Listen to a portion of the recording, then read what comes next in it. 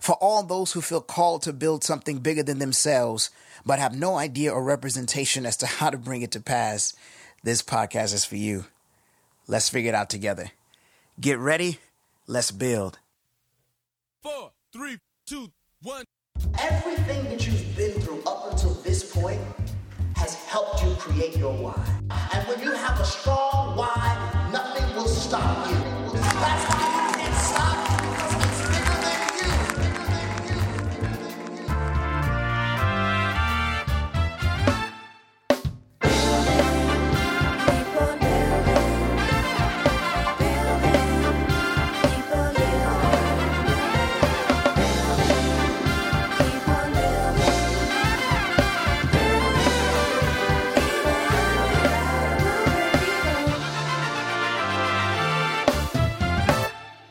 What's up, y'all? Hey, my life in the sunshine. Everybody love the sunshine. It's not everybody. Everybody love the sunshine. Hey, what's up, y'all? My favorite character ever.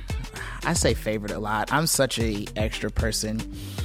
One of my favorite characters was Uncle Bobby from the Proud Family, and how he used to say everything. Bring my mama back so she can make me a snack. But anyway, that's who I was channeling when, instead of like everybody love the sunshine. Anyway, that's a song called Sunshine by Roy Ayers. Praise the Lord. Hey, how you doing? Thank you for tuning into this. Wow, what a great thing that you pressed play. You pressed play, and we just want to celebrate you for that. We just want to honor you that something in your heart moved you to press play today. And my belief for you and what I want is that not only did you press play on this podcast, but you just press play on your destiny. Don't you? Oh, geez. It's so easy to be fake deep. It's like not even hard. It's just not even hard. But there are like actual people who do that. When you pressed play on this, you pressed play on the best season of your life. It's like, no, you didn't. You just pressed play. I mean, it could be if you like listen to this and put the work in, but they not ready for that conversation. How you doing? I'm sorry I'm on one today, but I'm really not, because this is my podcast. So, oop. Listen, wow, life is life. You know, we are here taking it a day and a week at a time.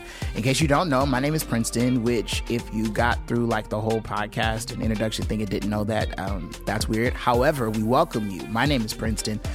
Last name is Parker. You know, my middle name is Irvin. Most people don't know that. So random facts with Princeton time. Middle name is Irvin, so there's that. What's up, y'all? We are continuing the anxiety series. I want to make it through these because I think these are valuable for you to be able to hear this, because it was certainly valuable for me and it was valuable for our church. And so let's keep this going. I don't even want to have a long intro, but let me tell you what this episode is about. I know you saw the title and was like, oh, that's interesting. I really believe that sometimes our expectations are killing us. Sometimes we live by these expectations that are created by the wrong thing, and then we're hyper let down. So I want you to know, going into this sermon, the goal is to not have you live without expectations, because that's unhealthy. You have to have some expectations, but you and I need to practice asking what built these expectations. Because if those expectations were built on people, if they were built on over romanticizing of certain things, if they were built on culture, if they were built on things that just aren't stable or healthy or wise, then we are going to set ourselves up all the time to be let down. And so I think much of our anxiety is because we built up this narrative of how life is supposed to go that was never really healthy or sound in the first place. And so I talk about all the things that deal with anxiety. Sometimes it is our brain and the synapses, and it is purely neurological, and it needs to be addressed as such. Sometimes it's because of trauma, of things that happened to us that has now created the anxiety that we deal with in situations. But in this episode, I'm coming for us, because at some point in our healing journey, we need to center in that there might be some things that are in me that I've built up that are contributing to my anxiety, that maybe I'm more in control of my peace than I understand if I would just let go of some of these expectations. So I take you into one of the most interesting Bible stories to me in the text, and we will unpack how there was this brother who literally did not want to walk into healing because the process looked different than what he thought. Oop, I feel like I'm in your bag already. I feel like I just read you before we even played the sermon. But here's the thing, I can only read you because I read myself first. I think I let a lot of things I watched on social media, and oddly enough, if we're just, let's call a thing, I oftentimes compare myself so much to other young influencers, to other young people and old people. And y'all, because I'm comparing myself to their experience, I feel down about my own. And watch this, I have in many senses delayed or outright denied aspects of my process that were going to catapult me to who Princeton is uniquely. But because it didn't look like so-and-so's process, I was like, ew, I don't want this. And therein, we create anxiety and we reject our healing. So let's get into this. About to hit hard. We're going to talk about it's not what you thought. It ain't going to be what you thought. How our expectations are killing us. All right, here we go. Brace yourselves. Let's get into it.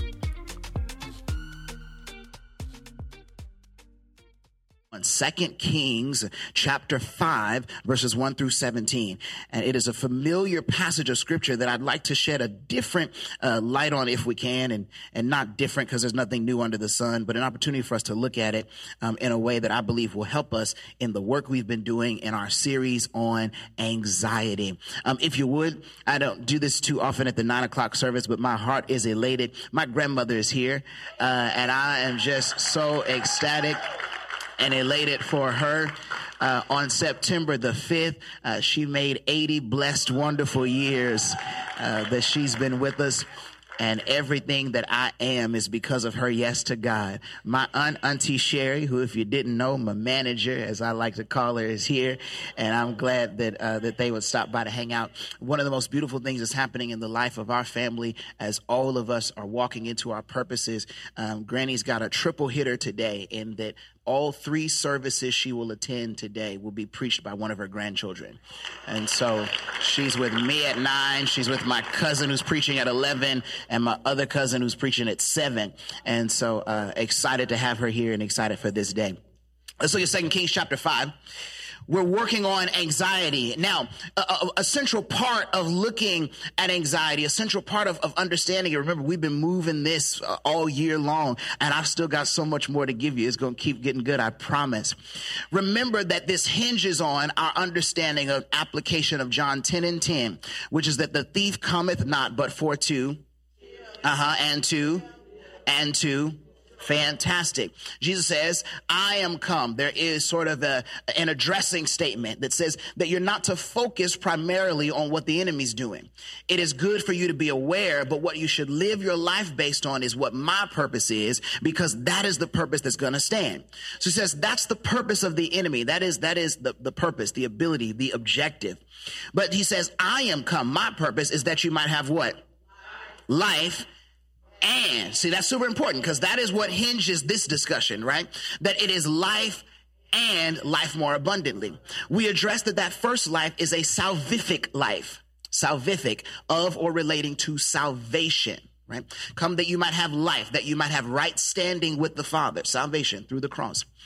Life and life more abundantly refers not just to my life as it relates to my eternal standing, but my quality of life as lived upon the earth. Does that make sense? All right. So that's what we've been unpacking. So now life and life more abundantly. And so we look at that life and. I want to be saved and delivered, want to be saved and healed, want to be saved and I want to have life and I want the fullness of what Jesus has promised me. And one of the realms that we typically ignore or just don't have the tools to pursue that life and in is in our mental health. That we find it for everything else. We've learned how to get houses and cars. We've learned how to be middle class and proud. we have learned how to a small extent. We've learned relationships. There's so many teachings on marriage and dating and all that stuff. But where the enemy continues to gain ground because we don't have the discussion, because some of us still face the stigmas that are against it, are in the battles against our mind.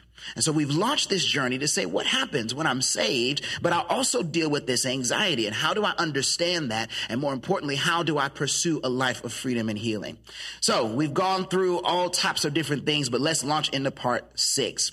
We addressed that anxiety must be dealt on all 3 levels. If I understand myself as a sort of tripart being, that I am a spirit, but I have a soul and I live in a body, that anxiety must be addressed on all 3 of those levels, right?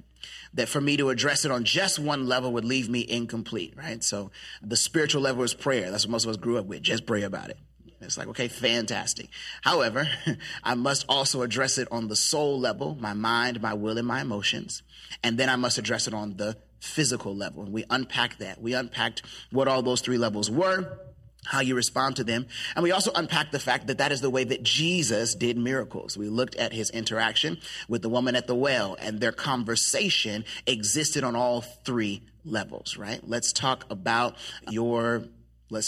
religion and faith, and talk about worship in the mountain, right? And then Jesus saying, you worship what you know not. Let's talk about thirst. The conversation began on the physical level, right? So it began with, hey, we 2 folk that want water. Let me hold some water. They talked on physical. They talked on the spiritual level, because Jesus eventually tells her, the water I give you will thirst no more. But the way that he gets in between the 2 is by dealing with her on her emotional level, by saying, hey, who's your husband? And yeah, I ain't got none. And we unpacked, this is not Jesus trying to shame her. This is not Jesus trying to expose her. It's Jesus turning the conversation to the inward part of her so that he can heal that too, so that she can be fully whole and have life, and life more abundantly. Last month, we looked at the fact that Jesus, even Jesus, the Savior of the entire world, the one who is that, who was and is to come, even that Jesus struggled with anxiety. Luke uses a very particular word to talk about Jesus' experience in the Garden of Gethsemane, and that word was called agony. That word agony comes from the Greek word agon. Anybody remember this from last month? As he talked about the agon, the Greeks would have understood as they were reading that it referred to a war zone. It referred to an arena where a battle of strength took place. So in Greek culture, there was a small stadium, and inside that stadium, they would have 2 opposing forces come together, and the primary competition was one of strength. We're going to go against each other and just, pull, or I don't know what they did. But the goal was to see which power was stronger, right? So as Luke is painting this picture of Jesus in Gethsemane, what Luke is allowing us to see is that Jesus' mind has become an agon. His mind has become a place where 2 opposing forces are literally battling for strength to see which one will overpower. So there is a lot of strength and encouragement that I can draw from looking at the fact that my Savior knows what it is to deal with anxiety. Let's dig deeper. 2 Kings chapter 5. I'm going to read it in your hearing. 2 Kings chapter 5. And let me read verse 1 through 17. Now Naaman, captain of the host of the king of Syria, was a great man with his master, and honorable, because by him the Lord had given deliverance unto Syria. He was also a mighty man in valor. Somebody say, but. I can't wait to talk about that at 10:30. But he was a leper. And the Syrians had gone out by companies and had brought away captive out of the land of Israel a little maid. And she waited on Naaman's wife. And she said unto her mistress, hey, maybe would God my Lord were with the prophet that is in Samaria, for he would recover him of his leprosy. Maybe he should go to the prophet in Samaria, because maybe that might heal him. So one went in and told his lord, this man Naaman, saying, hey, listen, here's what the maid said, that's fun, that is of the land of Israel. Verse 5, and the king of Syria said, go, and I will send a letter unto the king of Israel. And he departed and took with him 10 talents of silver and 6,000 pieces of gold and 10 changes of raiment. And he brought the letter to the king of Israel, saying, now when this letter is come unto thee, behold, I have therewith sent Naaman, my servant, to thee, that thou mayest recover him of his leprosy. And it came to pass when the king of Israel had read the letter that he tore his clothes and said, am I God to kill and to make alive, that this man doth send unto me to recover a man of his leprosy? Wherefore consider, I pray you, and see how he seeketh a quarrel against me. And it was so, when Elijah the man of God had heard the king of Israel had rent his clothes, that he sent to the king, saying, why have you torn your clothes? Let him come to me, and he shall know that there is a prophet in Israel. So Naaman came with his horses and with his chariots, and stood at the door of the house of Elisha. And Elisha sent a messenger unto him, saying, go and wash in Jordan 7 times, and thy flesh shall come again to thee, and thou shalt be clean. But Naaman was wroth, and went away, and said, behold, I thought he will surely come out to me. Watch there. Behold, I thought he will surely come out to me. But Naaman was wroth, and went away, and said, behold, what? What are those next 2 words? I thought he will surely come out to me, and stand and call on the name of the Lord his God, and strike his hand over the place, and recover the leper. Are not Abana and Pharpar, rivers of Damascus, better than all the waters of Israel? May I not wash in them and be clean? So he turned and went away in a rage. So the servants came and they spoke to him and said, Father, look, if the prophet had bid you to do some great thing, then wouldn't you have done it? So how much rather then when he said to thee, wash and be clean? So then he went down and dipped himself 7 times in Jordan, according to the saying of the man of God. And his flesh came again like unto the flesh of a little child, and he was clean. I want you to repeat after me my subject for this. No, not yet. I'm setting you up. I love it. Y'all are so, that's why I like the 9 o'clock service. I'm telling you, y'all just be ready. 10:30 be like you owe them something, They'd be like, come on, the best part was over. Y'all done sang. Now hurry up with this sermon. 9 o'clock, y'all ready? You want me to repeat? Jesus, y'all be ready to affirm. I am the righteousness of God. Yes, I love Jesus. 9 a.m. I love y'all, for real. Here's my subject. Say this after me. Say, I thought. That's my subject. I thought. One of the biggest influences, one of the biggest causes of our anxiety is what we thought. We've talked about some of the external shapers of anxiety, right? We've talked about how it can be related to trauma. It can be related to a perceived, anxiety really is at its core. It is about fear, a perceived threat of something happening, right? So when I see something or I'm in a situation and it triggers in me a perceived fear, then that creates a level of anxiety. I believe that there's something attached to this that I should be afraid of. But one of the other things that influences our anxiety, and I'm watching this happen in my generation, is that we build our lives on unhealthy expectations. And then our anxiety comes from the process of those unhealthy expectations not being fulfilled.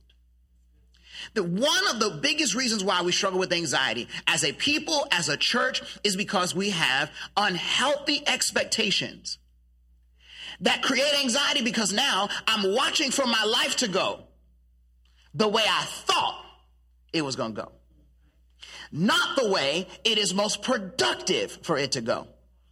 Let me say that again.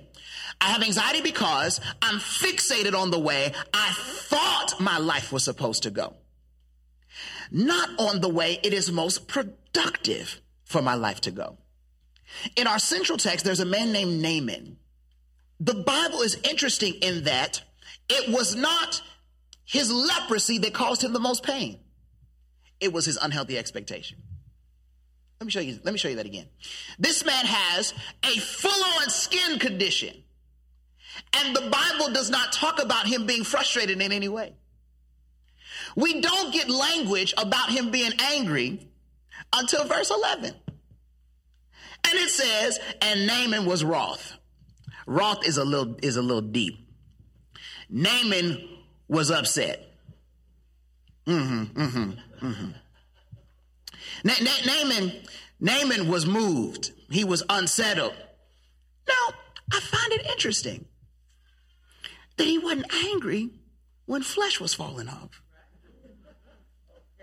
He wasn't angry, watch this, watch me now, when he had to put armor on top of skin that hurt. Let me take a step deeper.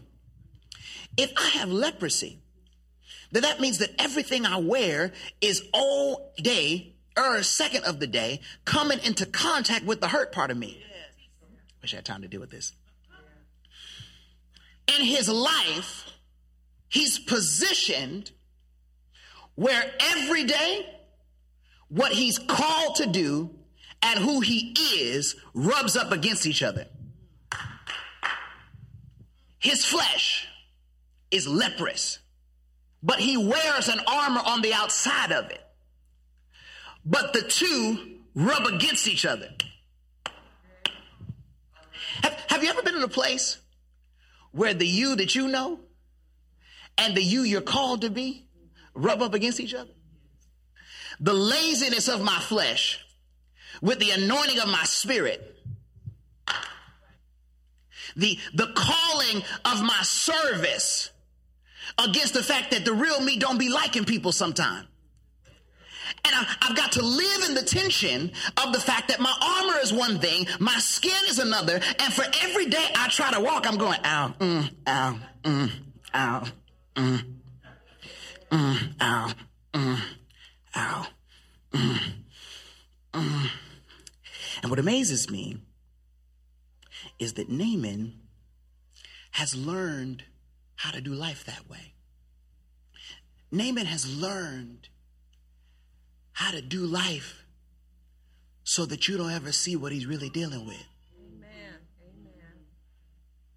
Amen. Naaman has learned how to hurt and don't nobody know. Naaman has learned how to be in pain and can't nobody see it. Naaman has learned how to loan other people money and he's struggling.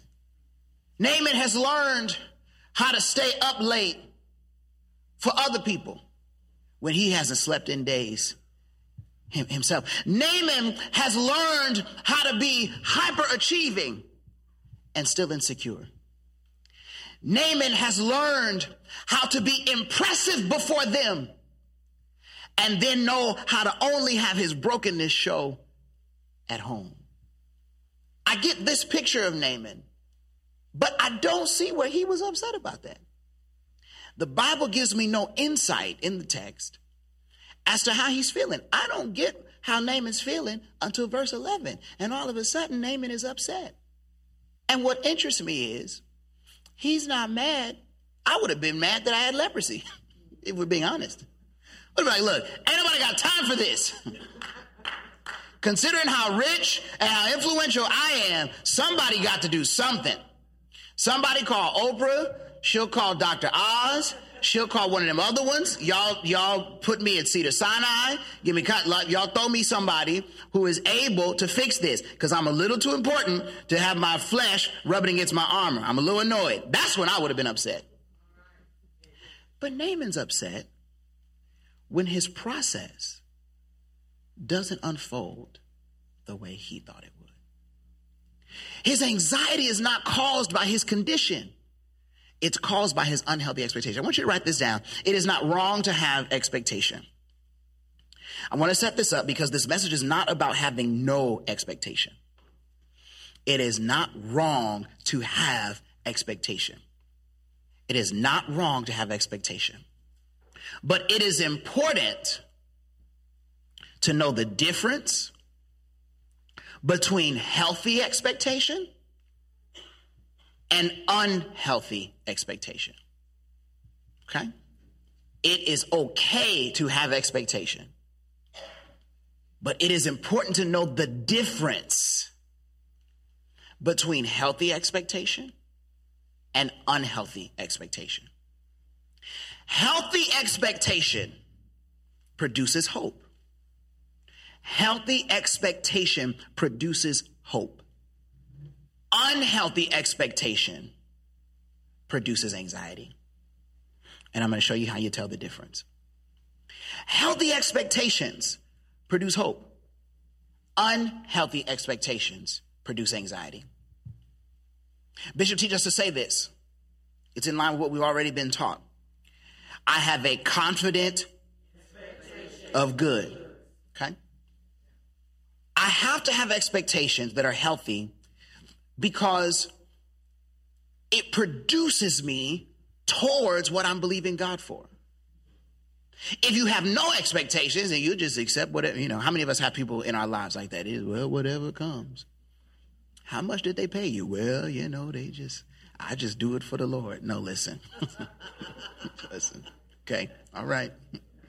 Well, great is your reward in heaven. God bless you. You ask them like, oh, how did that event go? We didn't expect too many people to show. All right. Well, how'd you do on that test? Oh, I didn't. You do understand that you need to pass this class, right? you do understand that we cannot just gamble and pray before every test and things work out. You do know that we're paying quite a bit of money per unit for these classes. You have to have some expectation because it pushes you towards hope. One of the separators, though, between what is healthy and unhealthy is this question. What shaped your expectation? It's not do you have them or not. We all need to have expectation, or else we're just going to be around here skipping through the flowers and just imagining that at some point magic is going to occur. And it's not. But what determines what's healthy and unhealthy is what shaped those expectations. What shaped them?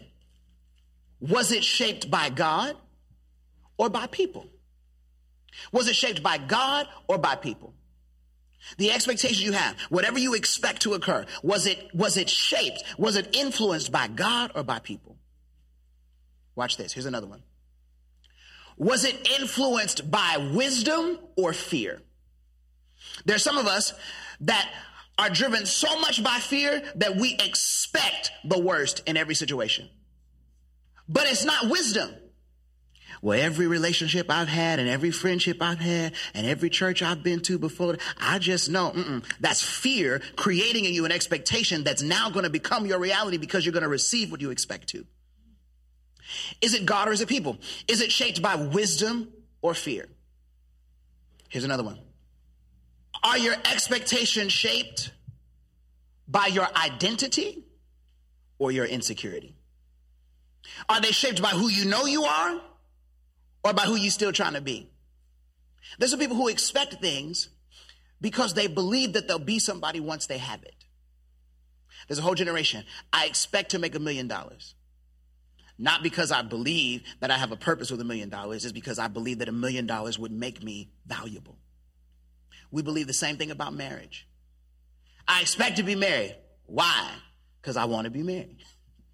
That it doesn't necessarily come from a place of identity. It comes from a belief that once I get this, I'll be something. People want to be positioned in the church for the same reason. So now I start expecting things, and then when they don't happen according to what I originally expected, now I must live in the anxiety that's created by the fact that I thought this was going to be this. But it might have been an unhealthy expectation all along. Was it shaped by God or people? Was it shaped by wisdom or fear? And was it shaped by identity or insecurity? And once I go down my list of expectations, and then we must ask the last question. Are these expectations out of purpose or out of pride? I expected that they would have promoted me. Why? Because there's more purpose for you in promotion? Or because you think you just deserve a promotion? 4 categories.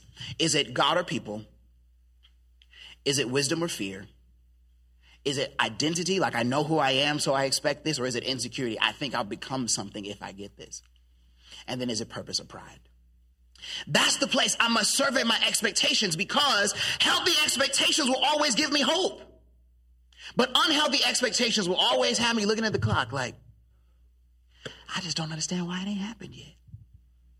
Naaman has suffered with this condition. And I think there are a lot of things that I think are awesome in this. First of all, I think it's awesome that somebody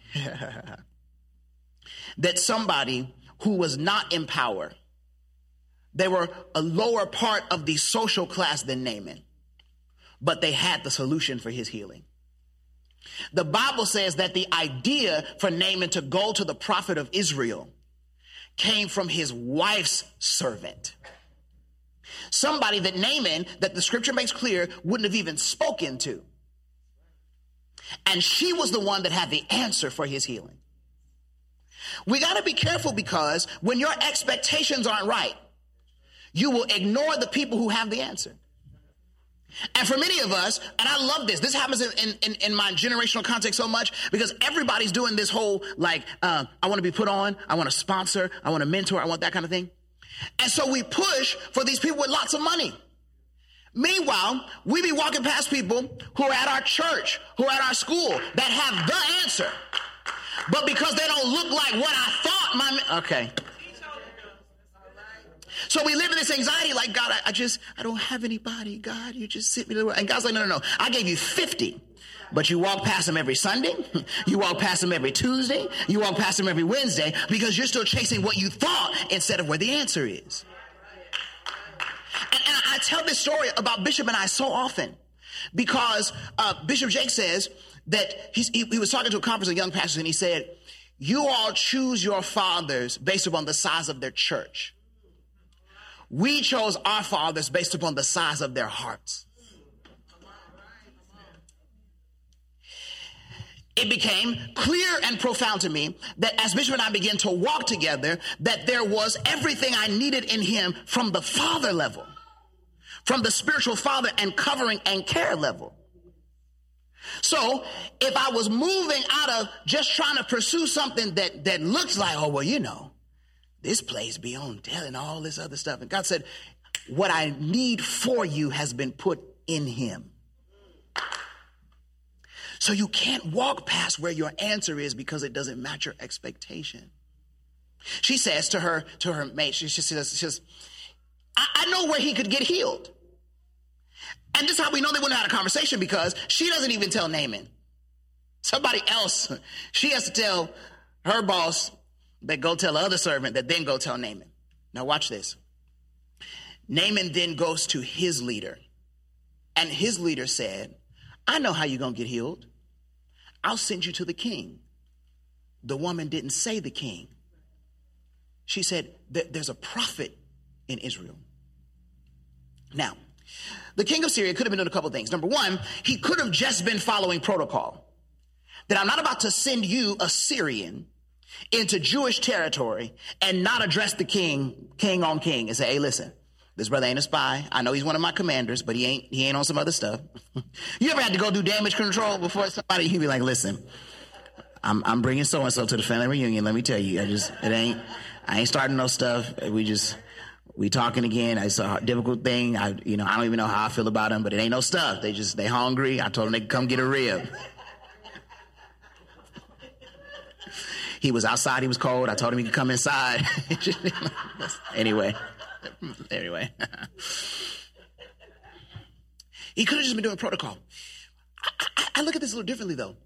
I think that maybe the king of Syria, though he might have heard about God, wasn't quite all that impressed or didn't believe that there was that much power in Israel's God. I think, to me, that the king of Syria believed in what the king of Syria understood, which was government relations. So he says, the way I expect you to be healed is government to government. Watch this. It's the idea that the process was going to be governmental and cultural, not spiritual. The servant says, there's a prophet. The king says, no, let me set you up with the king.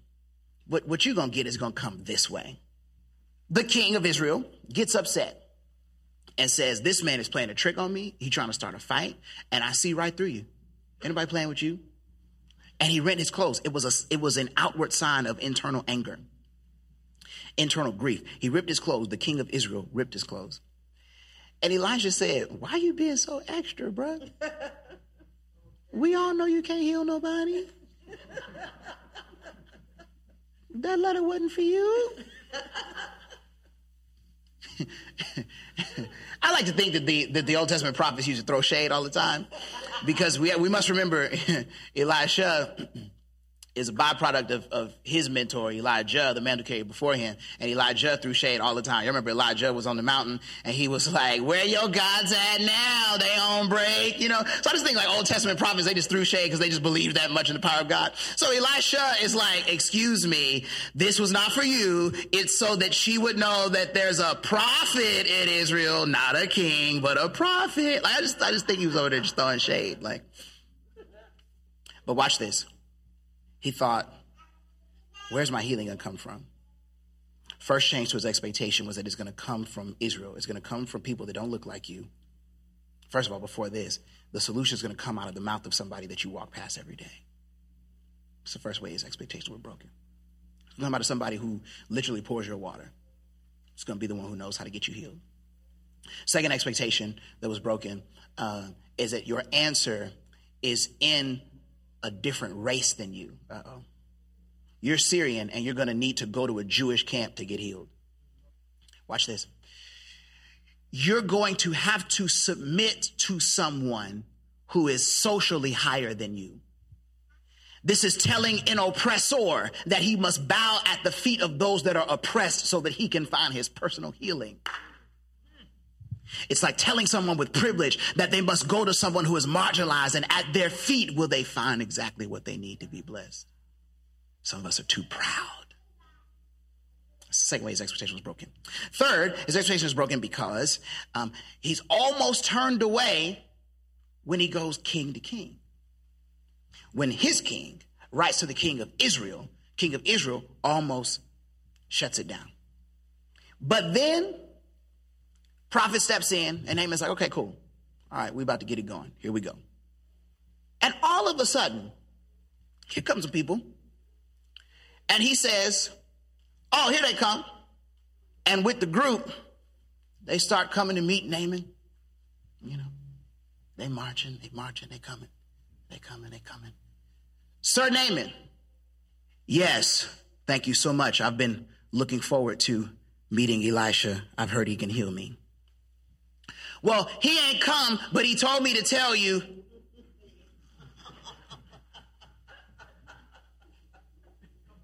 No. He didn't make it to our meeting today, but he sent us with some instructions for you.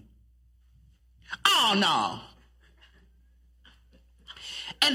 And what is interesting is, he said, you already making me stoop down to come to your territory. I already don't have to deal with you in general. I'm already doing you a favor by coming over here.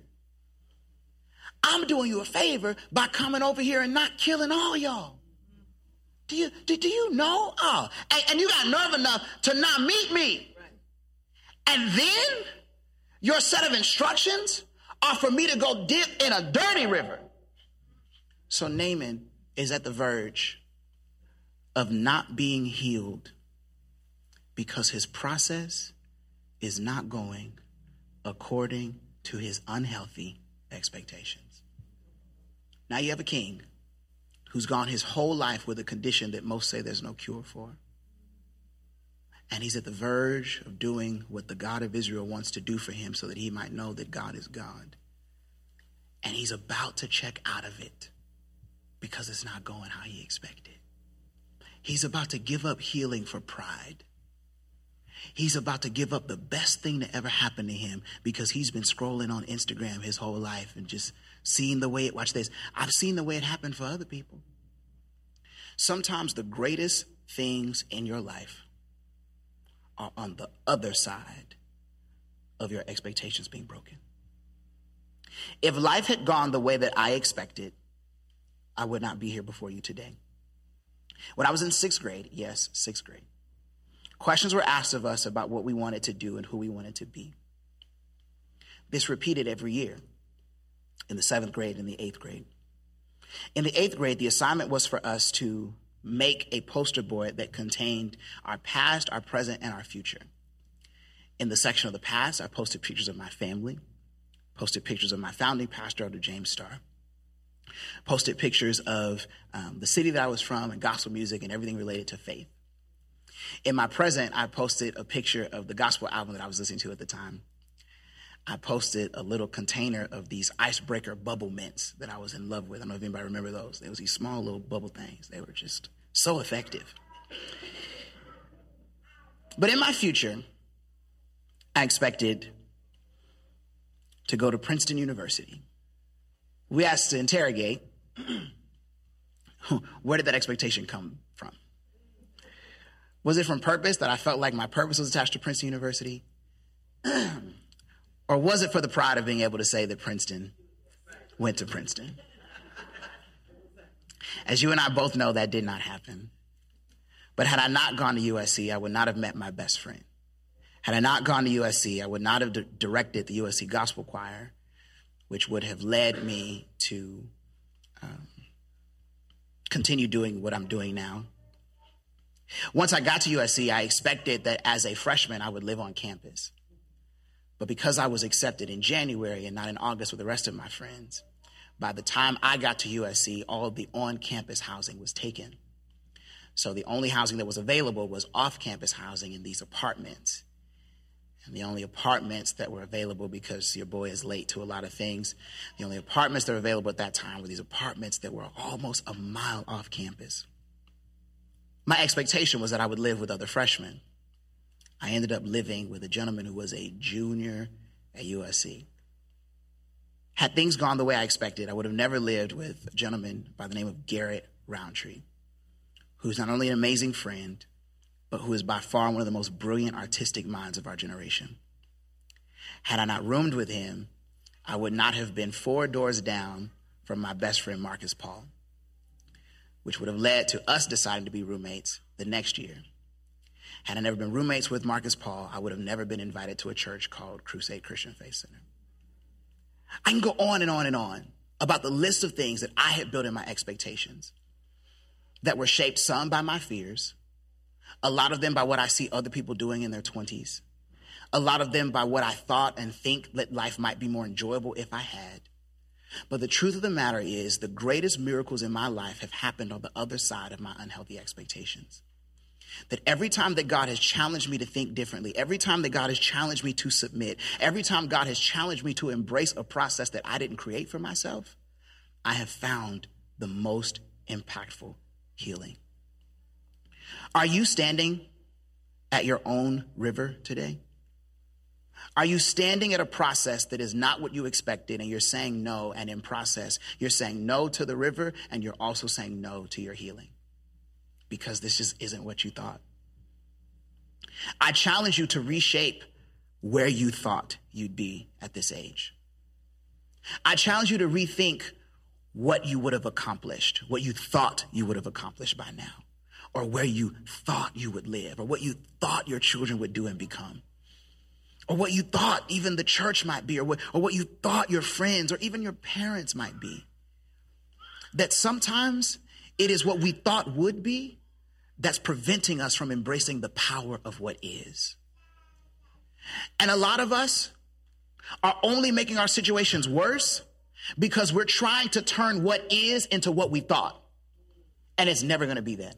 One of the most incredible pieces of advice that I got from a mentor, he said, the problem with many preachers is that they pastor the church they wish they thought, or they thought they would have, not the one they have.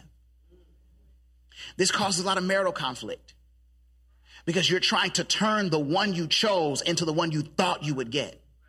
Well, I always thought that mine would just be a little more fun. I just thought it'd be a little more spontaneous. You don't ever just want to do nothing. You always just want to, And so now you can't build on who they are and figure out how the two people really, really do the work of becoming one. There's one when you agree to be one, but the one is a becoming. That because I'm trying to make you into who I thought I would marry. Oh, well, here it is, isn't it? So it's amazing how many people are married trying to turn their partner into their ex. I won't stay there because there's not enough time to do that. You're trying to make them your ex sexually, trying to make them your ex from a personality standpoint, trying to reconvert them. And I can speak on it because I understand where you are. But the problem is you're still living in accordance with unhealthy expectation. That is now causing you to not submit to the process of what is. I'm done after this. God has taught us to have expectations about what he has promised to do, not how he plans to do it. God has given us expectations about what he has promised us to do. He has taught us that. His word is clear, and we are going to expect every promise of God because God has told me I can. But God has not ever given me how he plans to do it. That is what creates this faith wall. God, I know what you're going to do and I expect it, but look, I don't know how you plan. And this is why Bishop will say things like, I know God is moving. I just don't know what he's doing. I don't know how this is unfolding. And you'd be like, well, how can a pastor say that? Because Bishop is wise enough to know that I'm very clear about expecting the promises of God, but I'm not about to make myself go crazy trying to micromanage every piece of this process when it's completely out of what I could ever understand or see. When I expect too much of how the process is going to pan out, then I send myself further into anxiety. He was discouraged. He was angry. He was frustrated. But Naaman submitted to the process beyond his expectation. He suspended his fear. He suspended his pride for just 2 moments. And out of that, he was able to stand up and do the thing that cost him the most, but gave him the healing that he had been desiring his entire life. Healthy expectations will free you. It will free you to be present. It will free you to serve because you're not looking for how is all this going to add up. You just be like, look, I'm serving. I'm trusting God through this process. Healthy expectations will free you to rest because you're not in control. I don't know what God is doing, but I'm resting because I am submitted. This is not what I thought, but thank God that his thoughts are not my thoughts. And thank God his ways are not my ways. And then healthy expectations will allow you to build discipline. Because now I'm focused on just being obedient, not on controlling the process. Everybody stand where you are. I'm going to pray real quickly, and then we're leaving to set up for the 10:30 service. I want you to know that everything that God has promised will come to pass. One of my favorite preachers said something I never forgot. He said, Dr. Matthew Stevenson out of Chicago, he said, the good news is everything God promised is going to come to pass. He said, the other news is none of it's going to happen the way you thought. And I've never let go of that. I've just held on to that every day, you know. God is going to save my family member, but it's just going to happen probably a different way than I thought he was going to save him, you know. God is going to send that person into my life. It just might be a different way than I thought, and they might be a little different than I imagined. God is going to send a mentor or a sponsor or somebody. They're just going to look a little different than I thought. They probably might speak a different language. They might have come from a different place. They might be educated. Whoa. There it is. Okay, I have to say this. The reason why you have to be submitted is so that you don't get defensive when your turn comes. So that you don't start getting insecure and tense up when you're, okay, I don't have time, but I just need to say that for someone. Father, I pray over the anxiety that many of us have been feeling that's not external, but it's internal, because we've been living with what culture has told us we should have. Well, you know, cool people do this and pretty people do this. And if you were smart, it just happens this way. God, you're not bound by a way. You're not bound by the way it happened for our moms and dads. You're not bound by the way it happened in our city. You're not bound by the way it's happened in culture. You're not bound by anything. You walk in accordance with your will and you determine what you want to do. So, Father, we just say yes. We say yes to your process. It's going to look a little different. We'll be like, you want me to do what? You want me to say how to who? You want me to go where? But Lord, we say yes. It doesn't match our expectation, but it's in your will, and that's all that matters. And on the other side of that will be the healing we've been praying for. In Jesus' mighty name, amen and amen. Okay, yep, I think we all need to take a deep breath after that one.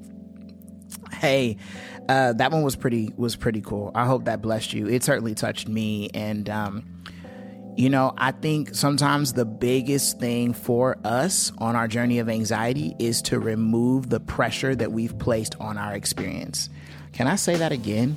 The biggest help for our anxiety is to remove the pressure that we've placed on our experience. So much pressure on our experience to be perfect, to look like other people's, to get there by a certain time. Like all of those limits and pressures that we put on ourselves then become pressure that we put on our minds, which create anxiety. Can I say that again? This is part 2 of the sermon. I'm about to add another 30 minutes to this podcast. I'm just kidding. But for real though, the pressure we put on our lives then becomes pressure that is put on our minds, and then that gets internalized as anxiety. And so, live out of the pressure. Let me tell y'all something. I'm about to be super, super honest. I had a conversation with my pastor's wife, our first lady, Pastor Jerry Patterson, who is phenomenal. And we were just chilling after church one day, and, you know, I was pouring out my whole life. And she said something powerful to me. She said, I want you to stop building a brand and remember to build your life. She was like, because they're not the same.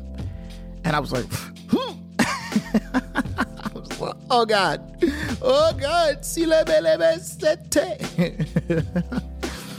but no, she read me, y'all. She read my whole life and was like, you out here trying to be something and about to miss like living. And, you know, we were talking about my life, particularly as it related to dating. And she was like, look, what I don't hear is I don't hear you enjoying the experience.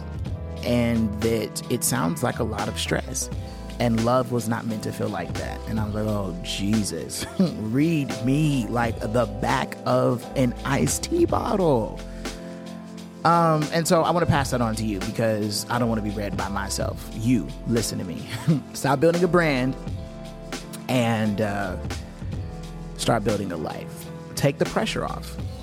Take the pressure off and remove some of that anxiety so that you can live in fullness, because God didn't call us to live in that pressure. God called us to have life and life more abundantly. John 10:10. If you ain't know no scriptures after these 96 episodes about anxiety, you ought to know.